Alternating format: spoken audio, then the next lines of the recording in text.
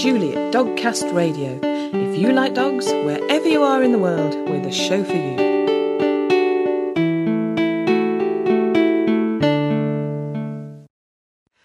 Hello and welcome to episode 110 of Dogcast Radio. In this episode, we visit a water training weekend to help commemorate 40 years of Newfoundland welfare. They're big, they're hairy, they're slobbery. They've got to be with you. They're not dogs you can leave outside. They take up all your room in your car. Yeah. Your home becomes a large dog kennel. Remember, that was said with love by a lady who has relished sharing her life with several gentle giants over the years. And you can hear more of that later, as well as the Dogcast Radio news and a listener who wants advice from you. But before all that, we have an interview with Karen Litzinger, who has produced the CD Heal Your Heart, Coping with the Loss of a Pet. Karen is a licensed professional counsellor with specialised training in pet bereavement counselling. I wanted to know how she got interested in pet bereavement.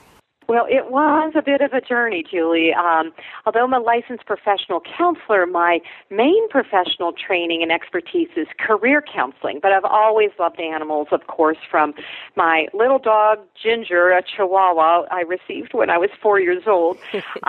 But I think the journey started when my mother invited me to attend an animal blessing in a Catholic church where I grew up. And I loved that experience so much that I came home and I wanted to write a non-denominational animal blessing that I could use in my church. And I did it that night. I got so inspired and did that at my church and actually presented it at the local park a couple times, and started doing some welcoming of animal ceremonies in individual homes and some memorial services on a volunteer basis initially.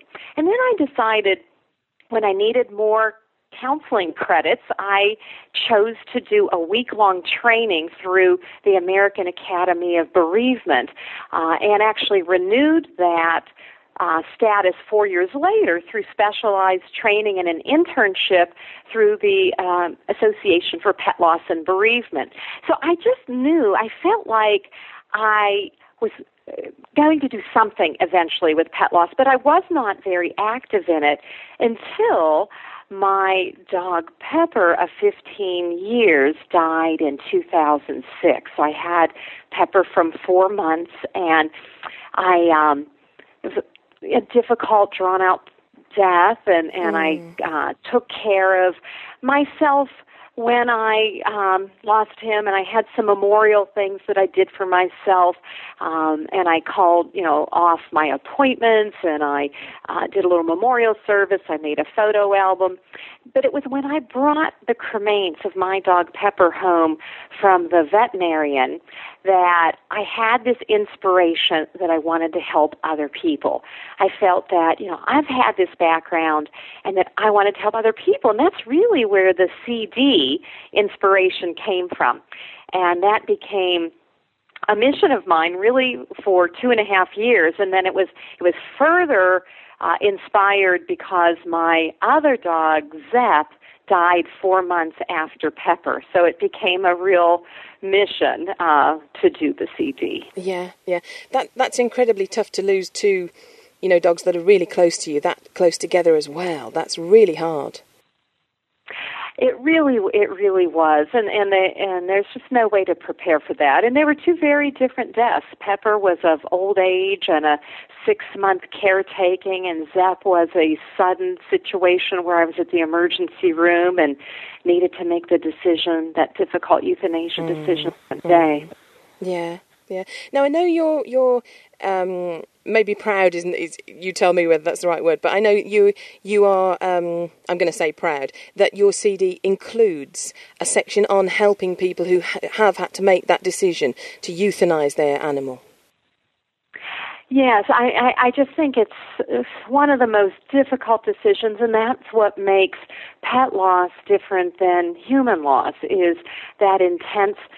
It's a responsibility that people take on when you're taking on a companion animal. It's to take care of them and keep their quality of life throughout their lifetime. And sometimes we are faced, with what I call a courageous, humane decision. And it's very hard, and there's not an absolute right or wrong time, a lot of gray area in there, but it really is, in many cases, a last loving gift to give to your dear animal. Yeah, yeah.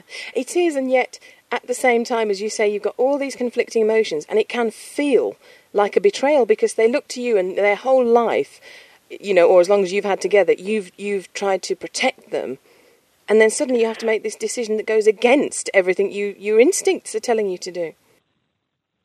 Right. I mean, it's that complete dependence on us that makes first the bond so strong and what makes that responsibility so overwhelming because they can't talk to us. They can't, they can't talk directly. I mean, certainly some people can have communication on many levels. And I think I try to help people remember, that I don't counsel a lot around euthanasia, but after the fact, that you're making the best decision that you can at the time with the information that you have, and that, of course, you're doing it out of love. You've loved your animal all those years, and this is your best way to be loving. And even though it's difficult, it can often be the most loving, courageous gift to give. Yeah, yeah. Now, one of the tracks on the CD is called "A Word About Guilt," isn't it? Yes. And yes, I found that really interesting. And sometimes the guilt comes from a weird place because obviously over the years of doing Dogcast, people have got in touch and they've lost their dog, and so many people have said, that they have felt this sort of guilt about the amount of grief. And I've always said, no, you don't do that, this is your dog. And then when we recently lost our cat, I knew exactly what they meant because no one at all, I think in truth, no one dared to say to me, it's only a cat, because they knew exactly what I would say. But I would be seeing the awful things that are on the news, in the international news, in the local news, whatever, and I'd be thinking, I've got all this raw pain for a cat, and that was in me somehow, and it's very bound up within us, within the society. This feeling that do I have the right to this amount of guilt for an animal? It's a weird time. Well, I think it's. What you're talking about, Julie, actually sounds as much about, do I have the right to feel this much pain and loss and sadness, as do I have the right to feel so much guilt? I mean, there could be both of these going on, but what I think happens, which actually might even deal a little bit more with the bond, is people don't realize how deep that bond is, and so they get messages, as you said, from people, oh, it's only a dog, it's just a cat. And part of what I think pet loss bereavement counselors like me and like the CD try to do is to normalize that it's natural to feel deep grief and pain for the loss. And that's so important. People used to keep those feelings inside of them because it wasn't so socially acceptable to feel that deeply. And some people feel and grieve more deeply for an animal loss than even a human loss. And that's, I think, my perspective on that. I mean, this relates really to the bond, is that animals give us complete unconditional love. There's no history, no emotional baggage, and certainly they're with us constantly, as opposed to, say, parents that we've parted with living many years ago. And so I think that's why the bond is so deep and why the grief is so deep, and that people don't feel so comfortable acknowledging that because of their concern of what people will think and is it normal and natural. But it is. That's the main message of the CD, I think, and that any counselor would say. Yeah. And I mean, I didn't have any counselling, but I wish I had your CD actually when we lost Luna, because it's so nice to have that friendly voice there, saying to you, what you're feeling, you have a right to feel. And as you say, it's sort of normal. And it was so nice. It was just like having a friend sitting with you going, it's fine, it's okay. And one of the things I think that was really useful is there is this conflict, when people say to you, you're going through these emotions, they say, it is only a cat or a dog. And one of the things I liked about the CD was you say, I'm not going to waste my energy on trying to explain to those people. I'm just going to, get on with my grieving process. And I think that was really useful. Right. It's good to reach out. And, I see more people, including myself, who've sent emails to friends and family letting them know about it. And the ones who get it, they're the ones who are going to support you. They're the ones who are going to come back. The other ones, you just let it go. They don't get it. I actually did a training session for a grief center here, and a participant who was a volunteer said, she didn't get it until later she had an animal and lost the animal. Then she knew. And even though she held her tongue to not say it was only a cat or a dog, to be polite, she felt that way and then later understood. So not everyone will get it. So you want to find the people, whether they're friends or a support group or an internet chat room, to get the support of the folks who know that it's normal and natural to grieve deeply. Yeah. I think another thing, particularly from a British viewpoint, there's that sort of stiff upper lip attitude, sort of don't cry, just forget. And yet some of the tracks, particularly, I'm just going to look at the CD, particularly the track called Emotions and Grieving. And I found that really moving, and I think that would be a track that you could actually really have a good cry to. Is that an important part of it, not to sort of try and stop the grief? Right, yeah. I mean, if yourself or if you get the message from other people of the keep a stiff upper lip or don't cry, which, I mean, I saw my mother say that to my sister after a husband died, and I, as a counselor, would say, oh no, because what it does, if you're not experiencing the grief in some fashion, and everyone will experience it differently, it's not always tears, but if you don't experience the grief and sadness in some fashion, it can manifest itself later and become what we call in the field complicated grief. So if you have a later loss or a death, you may still be dealing with your animal's grief. Or it might be a year later that it shows up in an unusual way. So it's better to own it and experience it in some ways. I think that certainly most people in the field believe that tears are a natural way to help wash away the grief and move through the grief. I mean, it never really goes away completely. But I attended a training session at a national counselor group here in the United States, and it also talked about how people grieve or cope through behavior or mentally. So behavior might be doing a ritual or a memorial service or a planting of a tree or a bush. Grieving mentally or coping mentally might be through reading some pet loss material or pet loss sites. So the grieving can happen in different ways. But I think most of us feel that sadness should be owned and experienced in some way, whatever it is to that person. Yeah. Now, it's one thing dealing with your own grief and your own reaction. But when there's a child who's lost this animal as well, that's particularly difficult. And we went through that. The cat that we lost was particularly attached to my daughter, and that was horrible to deal with your own sadness and then to sort of be sad for your child as well and try and support them. And you have a section to help support parents, and children, don't you? Yes, because really helping your child when a pet dies may be their first introduction to death. And so it's a teaching moment as well as naturally you wanting to comfort and take care, of your son or daughter.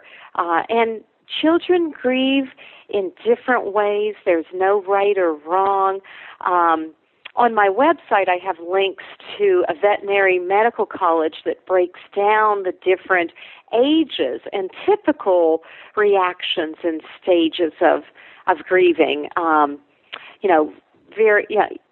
Babies, for instance, kind of know something's going on, so your goal there is to just cuddle them and keep the routine going. Young preschoolers of like 2 to 4, they often ask a lot of questions, and they may be dealing with it through play. So you might think, oh, they're thinking no big deal, but that's part of actually coping. Sort of a little older in that 5 to 8-year-old range, they may be less willing to talk about death, but they might also feel responsible, just a sense of responsibility about it. We get into the preteens of like 9 to 12, they can actually sustain more time with grief, and they might get preoccupied with it, and memorial rituals are really good for that age group. And then you get into sort of the teens, and one day they might feel devastated, and one day it might look like they're okay. And so it's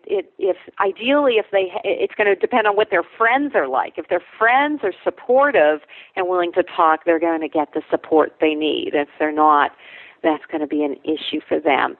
But take the lead from the child or teen in answering their questions. Direct, doesn't have to be overly detailed.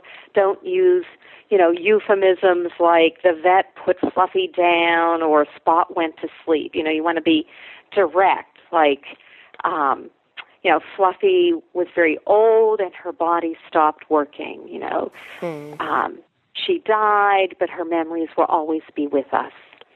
And so just being direct. Yeah. I think I absolutely agree. It's the best way. Do you have any stories you can share, about people who've used your CD? Sure. Actually, one that most comes to my mind was just a lovely email from a woman who wrote back and said, how helpful, that she just cried and cried, and she didn't think she could ever stop crying or look at her sweet cat Bower's picture without crying.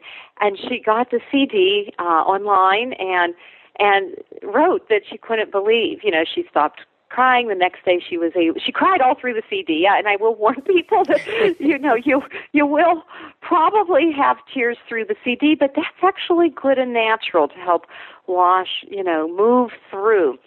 And she talked about how it helped her be able to look at her Bower's sweet picture and not cry, and how she wanted to get another cat, but she also she wanted to be fair to the cat and be in a good state of mind when she brought a new special companion in, and that she just felt kind of reframed, that the pain started to move into loving memories. And the piece she liked also, she talked about how in the CD, I talk a little bit about, what would your animal say to you? What would your animal want for you? They wouldn't want you to be tormenting yourself with guilt or be in pain over any second guessing. And so that helped her a great deal too, she said.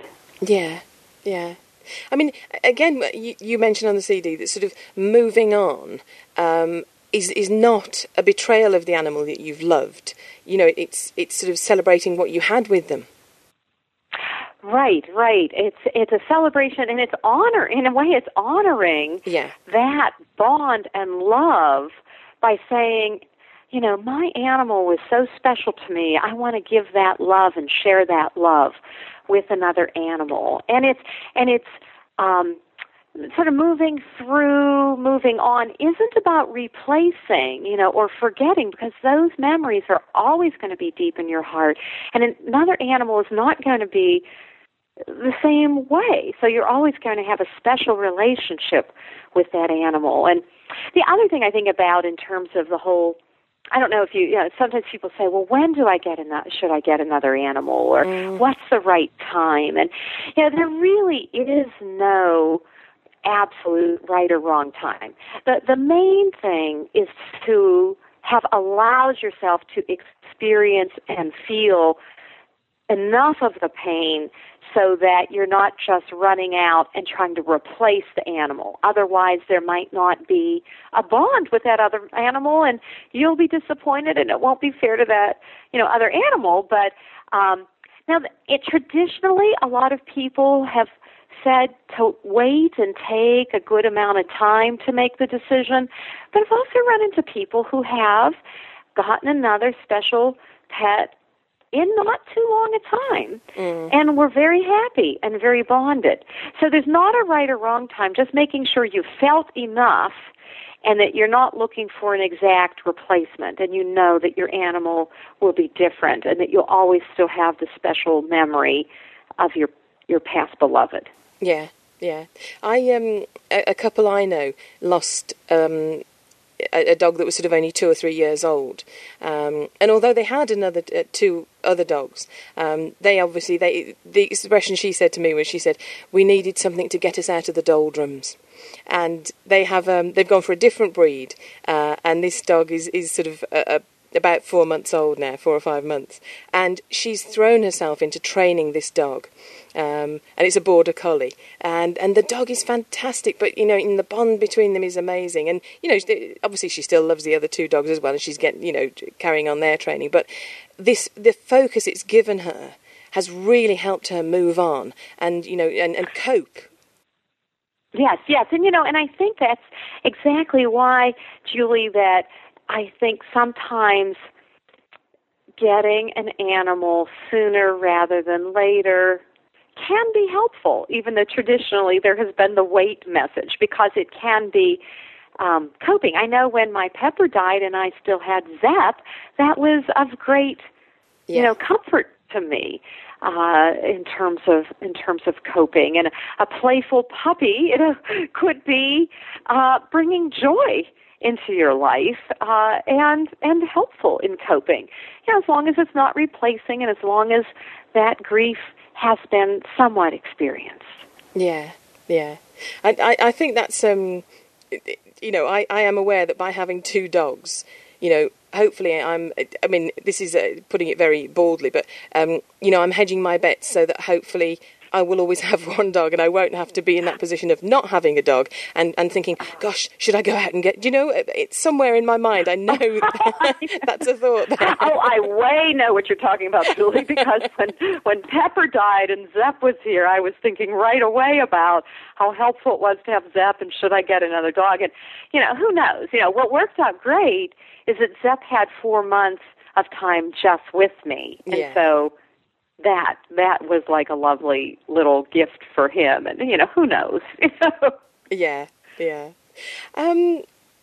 If someone does feel that they they're not coping, or they need help to move through the bereavement time, how do you go about finding a good pet bereavement counsellor?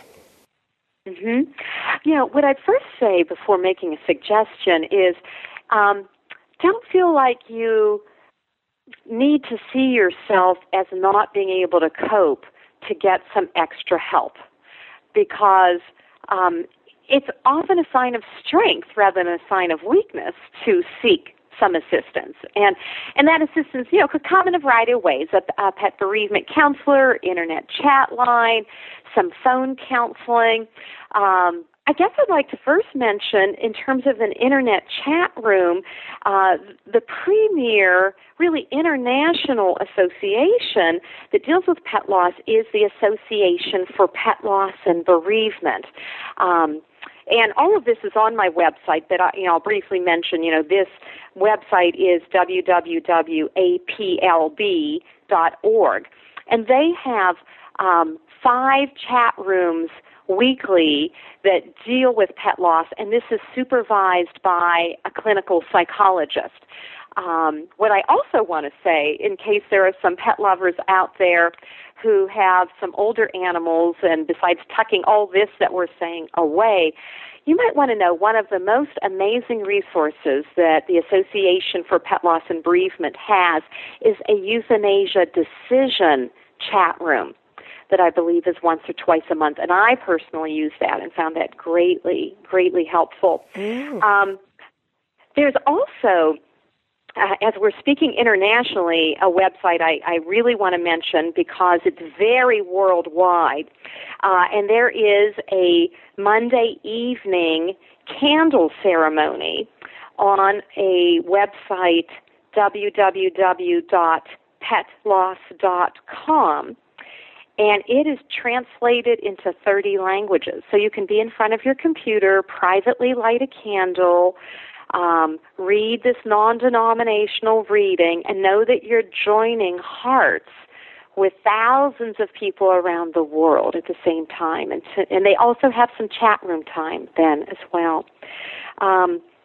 For counselor listings, there's a really wonderful site, and I don't know, this might be a little United States-based, and that's why I wanted to mention the Monday evening candle ceremony, but probably the quickest link to counselors is at a site, www.pet-loss.net. And so you can find some counselors there. It might be a little United States-based, but what I would say for anybody in any country, you want to check with your local closest veterinary medical college, because often they have phone hotlines that you can call. And I know, there's some links through the American Veterinary Medical Association on my site to all of the pet lines in the United States, but I would say definitely contact the veterinary medical college near you because they may have some resources as well. Yeah. And as you say, it's not that you can't cope necessarily, but you just need that little bit of help, and it's like with training, isn't it? Sometimes you're so close to the situation, you can't see what you need to do. Oh, yeah. I think I've been there personally. I ended up, connecting with a counselor after I passed a little period of low point. But you're right. I think you're making a good point. And so it's good not to see it as, a sign of weakness, but, wow, there's all this support out there. And also to realize that since it's not so widely accepted and you don't get the message universally that it's normal and natural, that it's a good thing to go and reach out to find the people who know that it's normal and natural to support you, because unlike a human death, you will not often be getting as much support. Yeah. One of the things I find most touching about doing Dogcast is when someone emails me and they'll attach a picture often, and say this was my, Fluffy or whoever, and he died, and they obviously are wanting something, and I find then it's something I really want to do, but it's so difficult to know what to say, and I just kind of say, just know others know what you're going through, and try to say, he looks a really nice dog, and sort of give something back. But I know there are many people that sort of come and listen to the shows who have gone through this or maybe are coping with this at the moment. What advice would you have for someone who is struggling with this grief at the moment? Mm-hmm. Well, I think probably one of the pieces I've mentioned multiple times is to know it's normal and natural. Also that there's no exact right time or manner of grieving. It could be days, weeks, months, or even years intermittently. So allow yourself that time and space. Take care of yourself physically, emotionally, mentally, spiritually, and reach out to people. Now, I would also say that over time, and there's not an exact period here, that if you notice that it's affecting you so significantly that it's impacting your daily living, over a period of time, like not sleeping well for weeks or not eating well for, staying in bed for days, that might be a time to seek a counselor. Some of that is normal and natural in short periods where you're not able to eat, you're not able to sleep, of course the crying, that's normal. But you want to see if it's keeping you from living a normal life and activities, moving on, not moving away and forgetting your animal, but moving on. And that might be a time to seek some assistance. Besides the general support that's good even when you're coping in experiencing things of grief normally. Yeah. And that there are stages. There are stages of being in shock, and that might happen even during the diagnosis or the death or the accident. Some anger is natural, whether it's at yourself, and then that puts you into guilt, or anger at the veterinarian, and that depression is often a piece of it. And then there is the acceptance and the pain being shifted to loving memory. And it's not an exact cycle. Sometimes people call those stages of grieving. You might be moving back and forth. You might not be feeling all those emotions, but there's a range of emotions, and it's a unique journey. Yeah, I was going to say that one of the things I found was I'd think, I'm getting better, I'm getting myself together, and then one of the things I was trying to do was gather all the photographs of her together. So we'd have, thought I need all the photographs of her together, and I'd think I'm together enough to do it, and I'd start to do it, and within a couple of minutes I'd just be streaming with tears, and I'd be thinking I'm no better than I was, I'm not getting over it, and it does come in waves, doesn't it? Yeah, unexpectedly. It comes and goes, and that's all natural. Just allowing yourself to experience that is a good thing. Yeah. Karen, I'm sure there will be many people that sort of want to come and find out more about you and the CD and experience this help. Where can they find out more about you? Well, on my website, which is www.healfrompetloss.com. healfrompetloss.com. And there's nice links to pet loss sites, a whole article about guilt, and of course people can listen to excerpts of the CD through the site as well and purchase it if they are interested. It's also a nice thing to keep in mind as a gift for a pet lover friend. Sometimes you don't know what to say, like you said, when people say that. I had a colleague who sent flowers, and she really liked the idea of the CD because it was practical assistance as well as an emotional support for them. If you want to find out more about Karen and her Heal Your Heart CD, we have a link to healfrompetloss.com on the Dogcast Radio site. If losing a pet is something you're dealing with, know that you're not alone in what you're feeling, and that there are people who care and want to help you. Humans don't have the monopoly on grief. Think of Greyfriars Bobby, who spent 14 years living on the grave of John Grey, his late master. We've created a number of dog-related websites over the years, and recently we've used GoDaddy, the world's largest domain name registrar. If you're looking to set up your own dog website or blog, we have a couple of special offers for you. You can get 20% off hosting plans with the coupon code DOG20H1.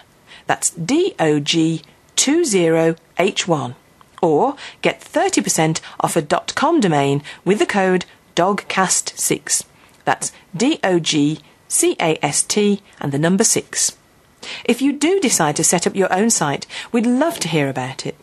You can find out more about these and other offers by going to dogcastradio.com/GoDaddy. Dogcast Radio is a paid affiliate of GoDaddy UK. You're listening to Dogcast Radio on www.dogcastradio.com. Hello and welcome to the Dogcast Radio News. I'm Nick. And I'm Kate. We love research that highlights how good our dogs are for us in so many ways. And a recent study by researchers from St George's University of London found that children from dog-owning families have higher levels of physical activity compared to children without a family dog. Over 2,000 children were studied, and the 10% of them who owned a dog on average spent 11 minutes more per day exercising than their dogless counterparts. Previous studies have focused on dogs' influence on adult exercise habits, but this study indicates that having a family dog might help stem the rising tide of childhood obesity. Well, it's certainly a point worth making if you're a child who's trying to persuade their parents to get a dog. And if that doesn't work, you could try this one. An art installation in a Massachusetts park in the USA has been demonstrating how even the worst aspect of dog ownership, the waste they produce, can be put to good use. Dog walkers have been asked to scoop their dog's poop, then deposit it in a tank and stir the contents. Microbes in the tank digest the excrement, creating gas in the process, which goes into a second tank and then powers a lamp attached to it. So could this be a viable alternative energy source? Well, in India, methane digesters are already used to create fuel for cooking, so maybe poop power will help us be more environmentally friendly. Meanwhile, another dog in the UK is keeping right up to date with technology. Smithy is a 2-year-old Labrador who is one of only 2 dogs in the West Midlands Police Force trained to find blood and human remains. And he has his own Twitter account. Smithy posts about the various jobs he is called out to help on, and when we last checked, he had 1,671 followers. The police force has been criticised for wasting time setting up Smithy's account, but we think it's a great way to inform the public about the role of dogs in the police force. If you want to follow Smithy on Twitter, his full ident is WMP CSI Dog Smithy, and we'll have a link to that on the Dogcast Radio site. Another working dog who has been putting his nose to good use is guide dog Gino, a Golden Retriever Labrador cross.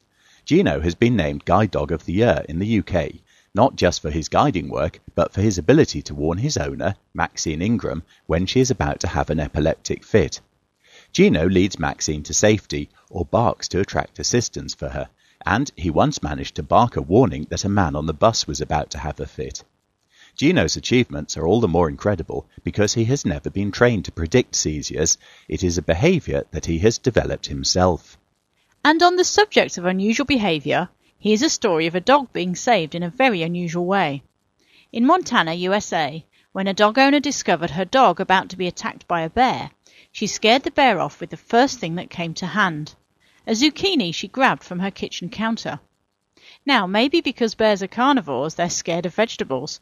But whatever the reason, when the woman threw the zucchini, the bear ran away, and both dog and human were unharmed.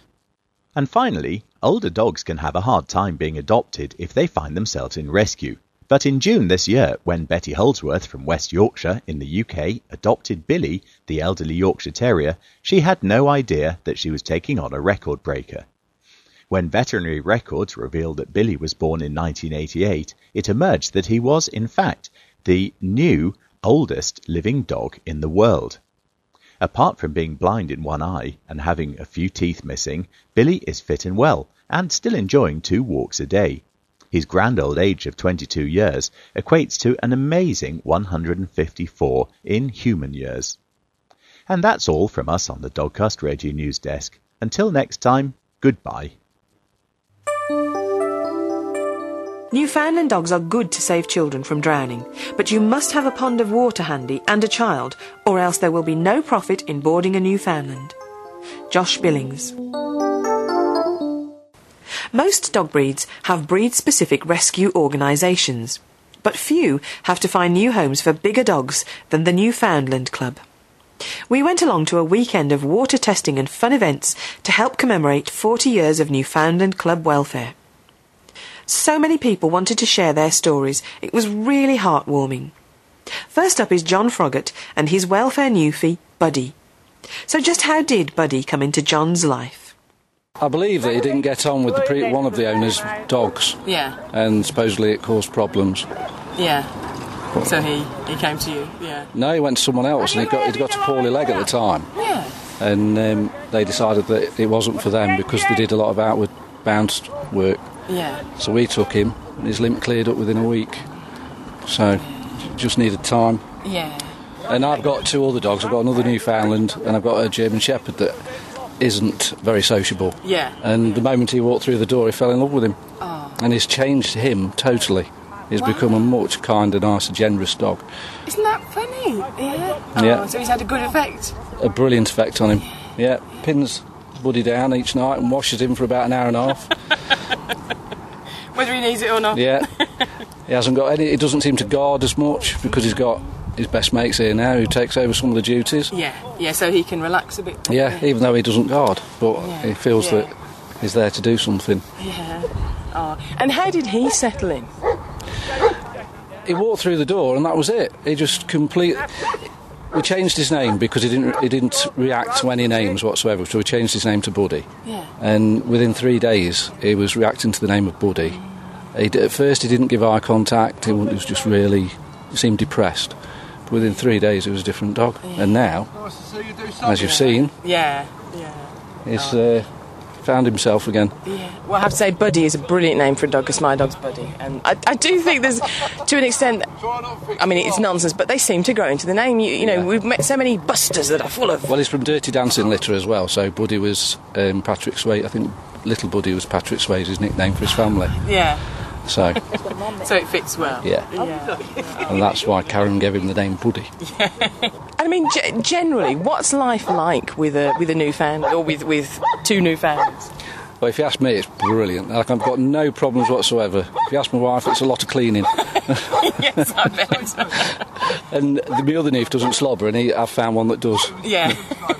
And it's better than wallpaper paste. I bet it's when they get the drawer hanging and then they go... and he just goes everywhere, doesn't it? You've got to know when the head's about to go and quickly duck out of the way. There's no better dog, really. There's no more loving dog.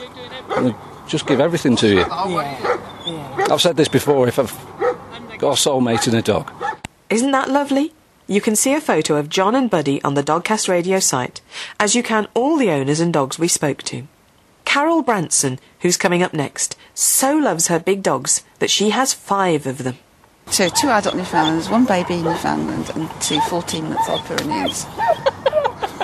Wow, that's a lot. Of which 3 of them are rehome. Yeah. So you said one of them had quite a bad time. Yeah, it's an overboy. So what's his story? He was found locked in a 6-foot by 6-foot room where he'd been there for 12 months. They didn't take him out for walks because they couldn't handle him. He wasn't socialised with the dogs. He only had one of those big rubber tyres, you know, those tyre things for a toy. He had to bark for food, he had to bark to go out. When I got him, he was absolutely manic, and I think if we hadn't have taken him then, he might have been put down. And he's now turned out to be the most absolutely... He's got gold seasons. And he's swimming. He enjoys swimming, but he only enjoys doing what he likes to do, which is fine. Yeah. But he's a fantastic, and it's taken, as you can imagine, a lot of hard work because he hadn't got any obedience training, nothing. So what was that like when he first arrived? Oh, he was manic. I mean, I did my rotator cuff in, in your shoulder. Yeah. You're just pulling. Pulling. So that's really hard to take on an adult dog that's, you know, really badly behaved as well. I mean, he hadn't got malicious in his body, but he was jazzed. I've got to get to that person, I've got to get to that dog, I've got to do this, I haven't seen that. Yeah. And he was just absolutely manic. And he's a big, big dog. I mean, he's weighing in at about 83 kilos. I mean, he's about 6 inches longer than this one in length. He's like a horse. And this one that's sitting with us now that we can hear panting away. That's his excitement, look. Yeah. Well, there's lots of dogs and there's water nearby. No, it's water. Is it's not the dogs doing it, it's water doing this. Oh. Go for a swim. Yeah, he came to me at a year old. Yeah. He's really fine. You can't eat the money. He actually came from a divorce. Yeah. But saying that, his first year he was farmed out to dog walkers and hadn't got much of a garden. He hadn't got a garden, it's only his little yard to be in.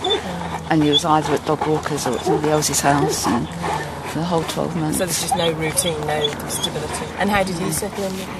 First day he was, what would you say? He was fine because he was used to going to a dog walker. And then come the evening it was, time to go home now. Yeah. Which was, so he was used to that routine of being away, but then time to go home. Yeah. And once that time to come home, he mithered and he sat by the door and But we eventually persuaded him that this is where he wanted to be. And he's turned into an absolutely gorgeous dog. Absolutely gorgeous. Because he'll be 7. You'll be 7 next week, won't you? So, and he's taken to the other dogs that have come in. The Pyrenean that came in, the puppy followed a week later. And he just has accepted it. Yeah. What's life like with a Newfoundland? Manic. I suppose because I live on my own, they like attention. Yeah. I'm with them all the time, I don't work. And it's busy. Obviously having so many, it sort of it takes me 2.5 hours to walk in the morning and 2.5 hours to walk in the afternoon. And then we have a routine with the brushing, and it just really, life is the dogs. Yeah. There's no time for... Yeah. So can you take all 5 of them out in one go, or do you sort of take No, what I do is I go out in my van, we go down to the local field, local park, and I take the 3 noose together. And then we come back, they go back in the van, and the 2 Pyries come out, go for a walk, and they come back in the van, we go home. So that works quite well, really. Yeah. I mean, having said that they're a big dog and they take some grooming, they seem fairly placid. They are, on the whole. I mean, like any breed, you can get one that can get a bit iffy. Yeah. But I've never had that. I haven't come across that, really. I haven't got that problem. No. And I think well-fed dogs, on the whole, just want... they're so grateful. Yeah. Particularly when you start doing lots of things with them. Like, we do the walk-up, we do the carting, do obedience, a little bit of agility, the bits that they can do. So they're constantly... and this one... I haven't said about this one, have I? Last year, we were doing competitive obedience, and he got me out of pre-beginners. Brilliant! Excellent! Wow! Which is quite a feat when you think you're up against borders and all that breed, and he won me out of pre-beginners. So, well, I don't know whether I've forgiven him yet. You've got to work harder now. Carol was a lovely lady whose life is devoted to and clearly enriched by her 5 huge companions. Pam Sargent has given a loving home to many welfare Newfoundlands, and she currently has 2 beautiful boys. My first one, Rube, he's actually my 5th welfare Newfoundland, and he came through the actual welfare. He needed a home. We saw a photograph of him on the website, fell in love with his photograph, and decided that we would take him on. We hadn't met him. It was purely on a photograph. Wow. And hearsay of how his character was, obviously. And I actually drove to Birmingham and a meet-up. He came further down the country, met him in Birmingham for the first time, fell in love with him and took him home. My intention was to take him home. Obviously, the agreement had been made and took him home. His name was changed. Yeah. And did he settle in fairly well? He was fine. We rehomed him because we had a 14-year-old one. Actually, she was 13 at the time, and we just lost a 6-year-old, her companion, and my 13-year-old one was pining because she'd never been on her own, and it was a sudden death with my 6-year-old one, so it wasn't expected, and she took to him straight away, and he was an absolute gentleman. He hadn't been neutered, but he was a perfect gentleman. He seemed to know that he was with an older dog, and he'd got to behave himself, and they absolutely fell in love. And he guarded her, he minded her. Yeah. And if she was in the garden, he would not come in while she was still out there. I've got to keep an eye on her. He wouldn't come in while she was still out there. And it was very, very sad when she died at a very good age, over 14 years, very good age. And then he was at a loss because he'd never had a companion. He'd lived outside. He hadn't been socialised, so he'd had a good time with her. She was his first mate. Yeah. And so then he was at a loss, and we felt we've got to do something quick, and we were on the lookout on the listen out for another companion for him. And us, we'd always had 2 or 3 newfies, and going down to one seemed funny. Yeah.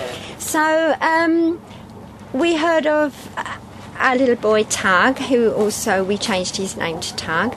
He was coming from a loving home, and but the lady felt that he would be better in a family home, and as a companion to Rupert, so we took him on. And they just absolutely bonded from the moment they saw each other. They bonded, and they are so close to each other. Yeah. They really are. Yeah.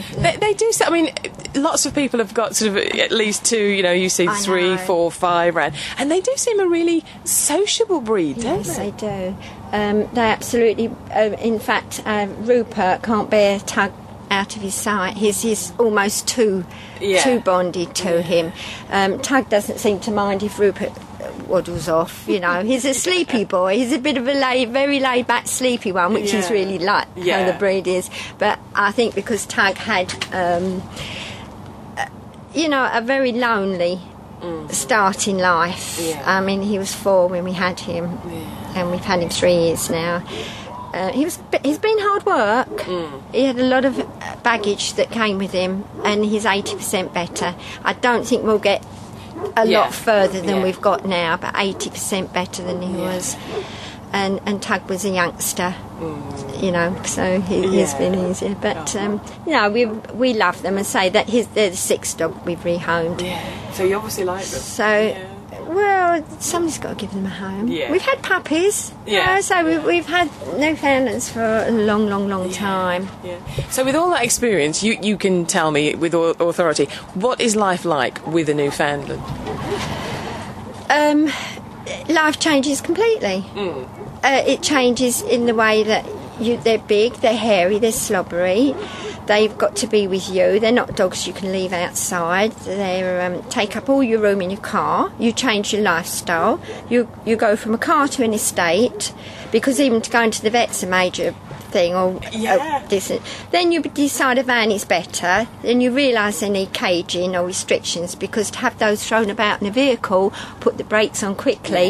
If you're in an ordinary vehicle, they can decapitate you, go straight through the windscreen, really. So for their safety and your safety, you need really the caging, which you would probably notice. Yeah, there's a lot of vans. Yes. And then you'd start all the events, the water work, so you get the harnesses, all the wetsuits, the dry suits, the boat equipment, and everything that goes with that. Then you get into karting, and then you have the carts and the harnesses and the shafts and everything that entails. So you need to transport all this around, so hence a van. Yeah. And then you start probably with a tent, and you think all these events and in rally fields. You can't go every day back and forth, because some of them are a long way away. So then you think of a tent, and then after a short while you think, well, it's very hard coping with a tent with Newfoundlands, so you end up with a caravan. Yeah. So really your whole life, if you're really into them, they're not just your pet, you do them to really enjoy. It does change. Yeah. Your home becomes a large dog kennel. It does. It's slobby. You think you're dressed up, you're going out, you look nice. You think you look nice, and you suddenly get told, oh, you've got slob down the back, So that really what you do, you get almost ready to go out, cover yourself up, say goodbye to the dogs, fly upstairs, get your best things on, run downstairs and go out the door quick before you got this stuff hanging on the back of you. You do get quite damp. As soon as you sort of say hello to a newfie, you're damp, aren't you? Some dribble and drool more than others. They all dribble with excitement and near food, but some of them have got quite a loose jowl, and some of them have got quite a tight mouth, so that they're my 2 are different. One dribbles a lot different to the other. But they've all been interesting. They've all been lovely dogs. So I enjoyed having them. Pam was very proud of her 2 lovely boys, and you can see a photo on the Dogcast Radio site of the beautifully painted van they travel around in. Rachel Gaines has a varied pack, including some welfare Newfoundlands. I've got 3 pure, 1 half Newfoundland boxer. Yeah. And I've got a little Cocker Spaniel Collie Cross. Yeah, right. So you've got a pack. I have. And you've got welfare. Yes. So both my girls are welfare Newfoundlands. Yeah. And the Newfie Boxer Cross is also rescue, as is the little spaniel. Yeah. So the Newfoundland welfare does crosses as well, does it? All? Sometimes, they will come through. This one actually didn't come directly through welfare, just through contacts within groups. Yeah. And do you know anything about their backstory? On the Newfie Boxer Cross, he just got too big. They expected him to stay boxer size, and he just kept growing, so I took him in at 6 months. Yeah. Tally here was 2. I took her in to assess her to go on to a new home, and I had a male at the time, and they just became inseparable within 24 hours, and we had so many dogs in at the time that I was allowed to adopt her, which is good. And my other female was born blind. She was born with underdeveloped eyes. And the welfare officer thought that my original boy, because he was severely disabled, would be a very good guide dog for her, because he was very steady and nothing fazed him at all. So I adopted her when she was 3 months old, and she doesn't do swimming anymore. She did pass the level A before she was 9 months old, but she does karting, and she's passed all levels in karting. So she's done really well. How did you have to adapt the training, for the water training, for a blind dog? Everything has to be verbal commands. Same with the karting. Everything, left, right, forward, slowly. Obviously stop when you're on land. And when you use articles and things, it was they had bells in, or something that would just make a noise that she could home in on. When I'm karting or when I'm working obedience with her, I wear bells on my legs. I use Morris dancing leg bells, and I always have done, and that works really well because she knows she's in work mode. Then she knows she has to do the hill work, if you like. I mean, I guess obviously to a human to lose your sight is dreadful, but to a dog, I suppose their sense of smell kicks in as well. Yeah, I mean compensates. Yeah, Yeah, the sense of hearing and sense of smell are so acute. I mean, they're acute anyway, but yes, in a dog that has lost its sight or didn't have any sight to begin with, overly so. It really is amazing the things that they can find and disappear off to. So in general, what's life like with a Newfoundland? Dirty, wet, muddy, but fun. Really, really good fun. I mean, you can't really be house proud unless your dogs don't go in those rooms that you're house proud in, particularly. And but it is just really good fun. The social life is just amazing. To come away for weekends like this is just incredible, and the support you get from people is absolutely amazing. It's just a shame that people. They see dogs at crufts or whatever, and they think that looks really gorgeous, or they see a fluffy puppy and think that's amazing. They get one, they don't train it, and most of the dogs, a lot of the dogs that come in, have just not been trained properly, obedience trained, the basic obedience, hill work and stuff, and they're too big to not do that. But it is really good fun. I do absolutely love it, although you are constantly covered in slobber and hair. I was interested to learn that one of Rachel's Newfoundlands, Dyphon, didn't take naturally to the water. No, he didn't. He did his A test when he was about 6 months old, and then someone took him in the water and he panicked. And after that, he wouldn't go in the water for 4 years. Wow. So how did you handle that then? I tried him a few times, but he just was so distressed with doing it. I just decided to leave him, so we left him sort of tethered to the stakes with the others, and he'd just go and hide in the back of the car. The minute he saw the wetsuits come out, he's like, no, don't want to do this, so he'd go and hide. So I just left him to it. I thought, sooner or later he will, or he won't. I'm not going to worry about it. He does karting, and he does it really, really well. So we stuck to the karting with him. Which does make life easier when you've got five of them, because it's you've got time then to do all the water with the others. But this summer he suddenly... this year he just suddenly decided. I took him down to the water because it was a really hot day for a paddle, and he just swam out to someone and did a hand tow back to shore. So we've sort of been in the water every week ever since. It's been really, really good. It has been amazing. It just does prove that if you leave them, let them get their own feet, as it were, they'll get there eventually. So, not all Newfoundlands take to water like ducks, but if you give them a little space, they usually do. Next up is Helen Holdsworth and Kyla, who, as you can hear, was quite eager to make her presence felt. I've got 4 Newfoundlands altogether. 3 are welfares. 1 I've had from a pup, and I had 2 welfares prior to the 4 I've got now. So, so my heart's with welfares. I think they're lovely. Yeah. Oh. And how have they sort of fitted in when you come? To be fair, they're all different and they all take different times. I've had a couple that have walked through the door and been at home from day one. Yeah. I had one that took 12 months to actually settle in the house because of the way he'd been treated before. And he just wouldn't relax, and the day that he actually rolled over onto his side, I knew he'd cracked it, he'd relaxed and felt at home, but he was terrified of treats and everything because he just didn't know how to cope with them. So bless him. So he was quite hard work. But no, I mean, I've been very fortunate. They've all been good natures, but sometimes it takes, it does take understanding and work to understand what's driving them sometimes if they do kick off at things. But they're all a challenge, but I think they're so rewarding. You're our current work in progress, aren't you, my sweet? She was only 18 weeks when we adopted her. The family couldn't cope with her. She was a little bit too boisterous for the mum, and she terrified the daughter, so it was just unfortunate, but... I suppose sometimes people must underestimate just how big a dog they're taking on. I think so.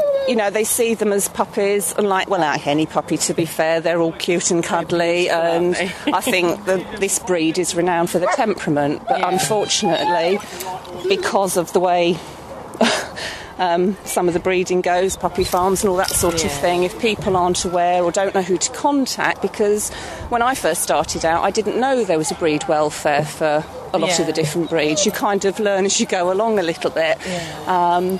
And I think people think that they're going to be just fit in. But of course a big dog requires training. I think, little dogs that behave exactly the same, but if you can hold on to them... You can scoop them up, can't you, whereas a new these you can't. When they go, they want to go. So it's all in the technique.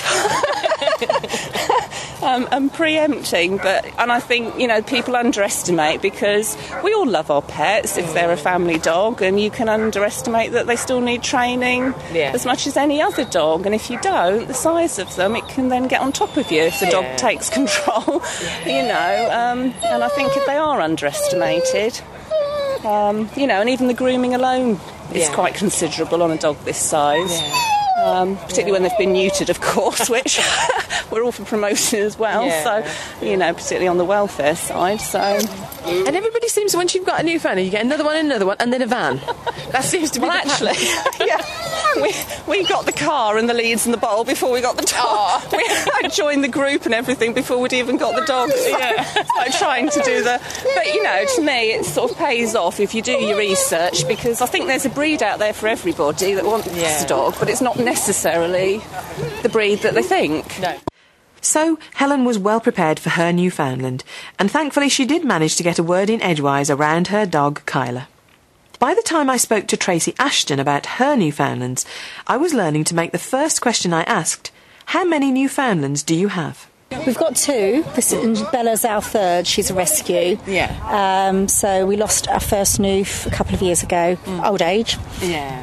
So we've had both of them from pup, and then Bella's our first rescue. So, she's 19 months old. And she had 6 months as a puppy with her family, but they had an autistic toddler. Wondered why they struggled with a Newfoundland growing. So she then went into welfare and was kept in rescue home for 4 months before we had her. So we got her just before Christmas. And she's doing well. She's really good. She's a bit too energetic for our 11-and-a-half-year-old Noof. But she's doing really well. But little idiosyncrasies, like I was just saying to you, that you just think, where did that one come from? Because you think she's doing well. And she's my first Noof, because Paul had Noofs before he met me. Before he had me. so. How did she settle, sort of going from her home to then sort of a foster home and then you? How was she when she first came in? She was quite apprehensive, very nervy. She's still got ongoing anxiety. We've got better that we can leave the house on a normal day.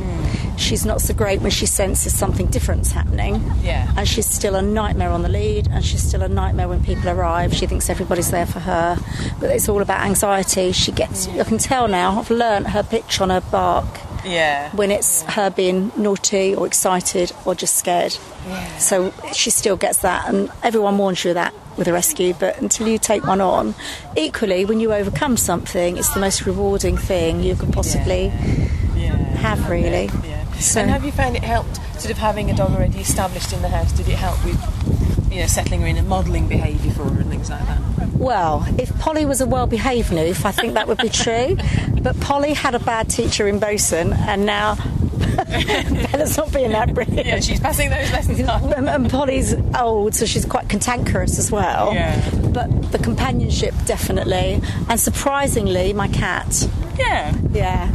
I don't know whether she thinks it's her puppy, but Jasper jumps up onto the box in the hallway, so they're the same height. Yeah. And they head each other and everything, which is just so sweet. Yeah. And I'm really shocked because when we integrated the homes, Jasper was scared for ages of the dogs, and so for them to be that close is really sweet. Yeah. So. And sort of, in general, what's life like with a Newfoundland? Well, I think most people expect it to be full on. Typically, you have to walk them a lot, but you have to feed them a lot, and that isn't actually true. And I think, like people, some are different to others. Yeah. She's quite a bright dog, so what we find is I work from home, so I'm quite lucky. Yeah. So I take breaks off and I go in the garden. I do exercise work with her rather than worry. We do take her for walks, but it's just as important to take care of the mental strain as well, I think. Yeah. So do rescue work and that sort of thing. So generally, there are days we don't even know you've got them, particularly after swimming when they're tired. And they do get under your feet a lot. They do like laying across your feet. Yeah. But actually, they're just great companions. They're so soft, they're so soppy. So there you go. You don't need slippers with a Newfoundland. Caroline Kent told me about her dog Gemma, who didn't have the best start in life. She came from a puppy farm. We got her from welfare. Yeah. She was about 18 months old. So we've had her, she's 3 now, we've had her about 18 months. When we first got her, she wasn't house trained. She was frightened of everything. She'd obviously never been in a house before. She was frightened of the carpets, frightened of the television, never played with toys, never been in water. But she's, gradually she's learnt to do all those things, and she's just lovely now. She's just such a soppy thing. We've got a golden retriever as well, who she loves to pieces. Yeah. And she passed the A test the last time we were here a few weeks ago, so we're going for our second one now. Because she'd never played with toys, you see, so that was our biggest problem. We managed to get her swimming, not too bad, but it was getting the toy back that she wouldn't do because she'd never played with them before. So retrieving a toy was just not something she did. But we think we've cracked it. But she's a real soppy. She just wants lots of love and affection, and she's just gorgeous. I was going to say, so when you get a dog in, when the early days when you get a dog like that that's just frightened, I suppose it's just a case of going steady and just... Absolutely. I mean, it was just everything. It was just, I think, from what we can work out, you don't get told a huge amount about them, but it seemed like she'd just been in like a concrete sort of outside cage type thing, because all the different floorings in the house were like, she just didn't know what she was doing. So the first time the television went on, she jumped a mile and like, oh God, what's that? And she couldn't climb stairs. She wouldn't get in the car or go up the stairs in the house or anything like that. So yeah, it's just softly really, a little bit at a time. Lots of affection, lots of rewards. And she loves affection. She's cuddling in right now while we're talking. Yes. She likes nothing better than to have her ears scratched and rubbed. She's a very, very friendly girl. Very friendly. Had you had Newfoundlands before her? No, we've had big dogs before, but not Newfoundlands. But now we're hooked. And in general, what's life like with a Newfoundland? It's just lovely. They are just so affectionate, she's always there. She comes in, she likes the cold kitchen floor the best, but she'll always come in and keep checking on you, and then she'll just lie down by your feet and roll over and have her tummy tickled, and affection constantly, you know, and she's just so pleasant. You can't go anywhere. You walk down the street and everyone, oh, isn't she lovely? And you get stopped. It takes you hours to walk anywhere because people want to fuss her so much. But it is just great. They're the best dogs. I think Caroline summed up the views of all the people I interviewed that day when she said that Newfoundlands are the best dogs. You can see photos of the people and dogs we spoke to on the Dogcast Radio site. And we spent a lovely, if somewhat damp day amongst the water-loving Newfoundlands. You can find out more about Newfoundland welfare at the Newfoundland Club website, which we have a link to. Newfoundlands have been owned by politician Robert Bobby Kennedy, poet Lord Byron, US Presidents Ulysses S. Grant, Rutherford B. Hayes and James Buchanan, composer Richard Wagner, and Peter Pan author J.M. Barrie.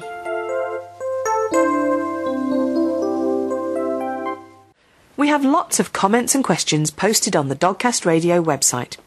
And one caught my eye recently as being one that many people wonder about, which is, should I get another dog to keep my first dog company? This particular question regards a beagle and goes like this. Hey, one quick question. I have a beagle about 10 months old. It barks when left alone at home. I have school duties, so I'm not able to be home most of the time. I was thinking of getting another dog so they will play by themselves when I'm not around, thus making less noise. But I'm wondering whether 2 beagles equals less separation anxiety barking, or 2 beagles equals double barkings. So, what do you think? Would a second dog quieten down the first dog, or learn to bark alongside? Your advice and experiences would be appreciated by the poster, and you can reply on the Dogcast Radio site, email or phone us, or contact us via Facebook or Twitter. Till next time, look after yourselves and your dogs.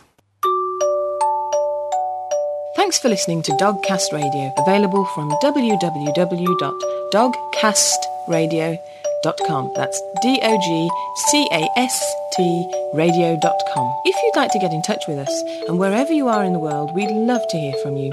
You can do so in a variety of ways.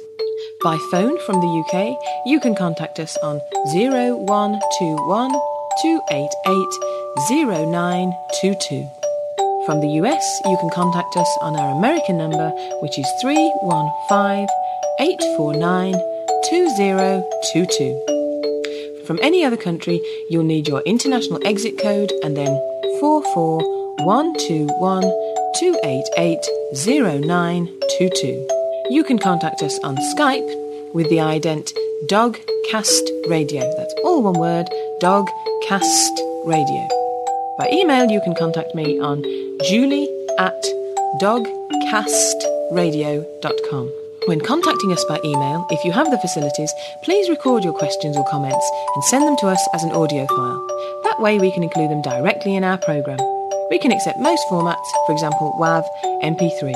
All these methods of contacting us can be found on our website, which is www.dogcastradio.com. And as ever, the final word goes to Jenny. What's the difference between dogs and fleas? Dogs can have fleas, but fleas can't have dogs.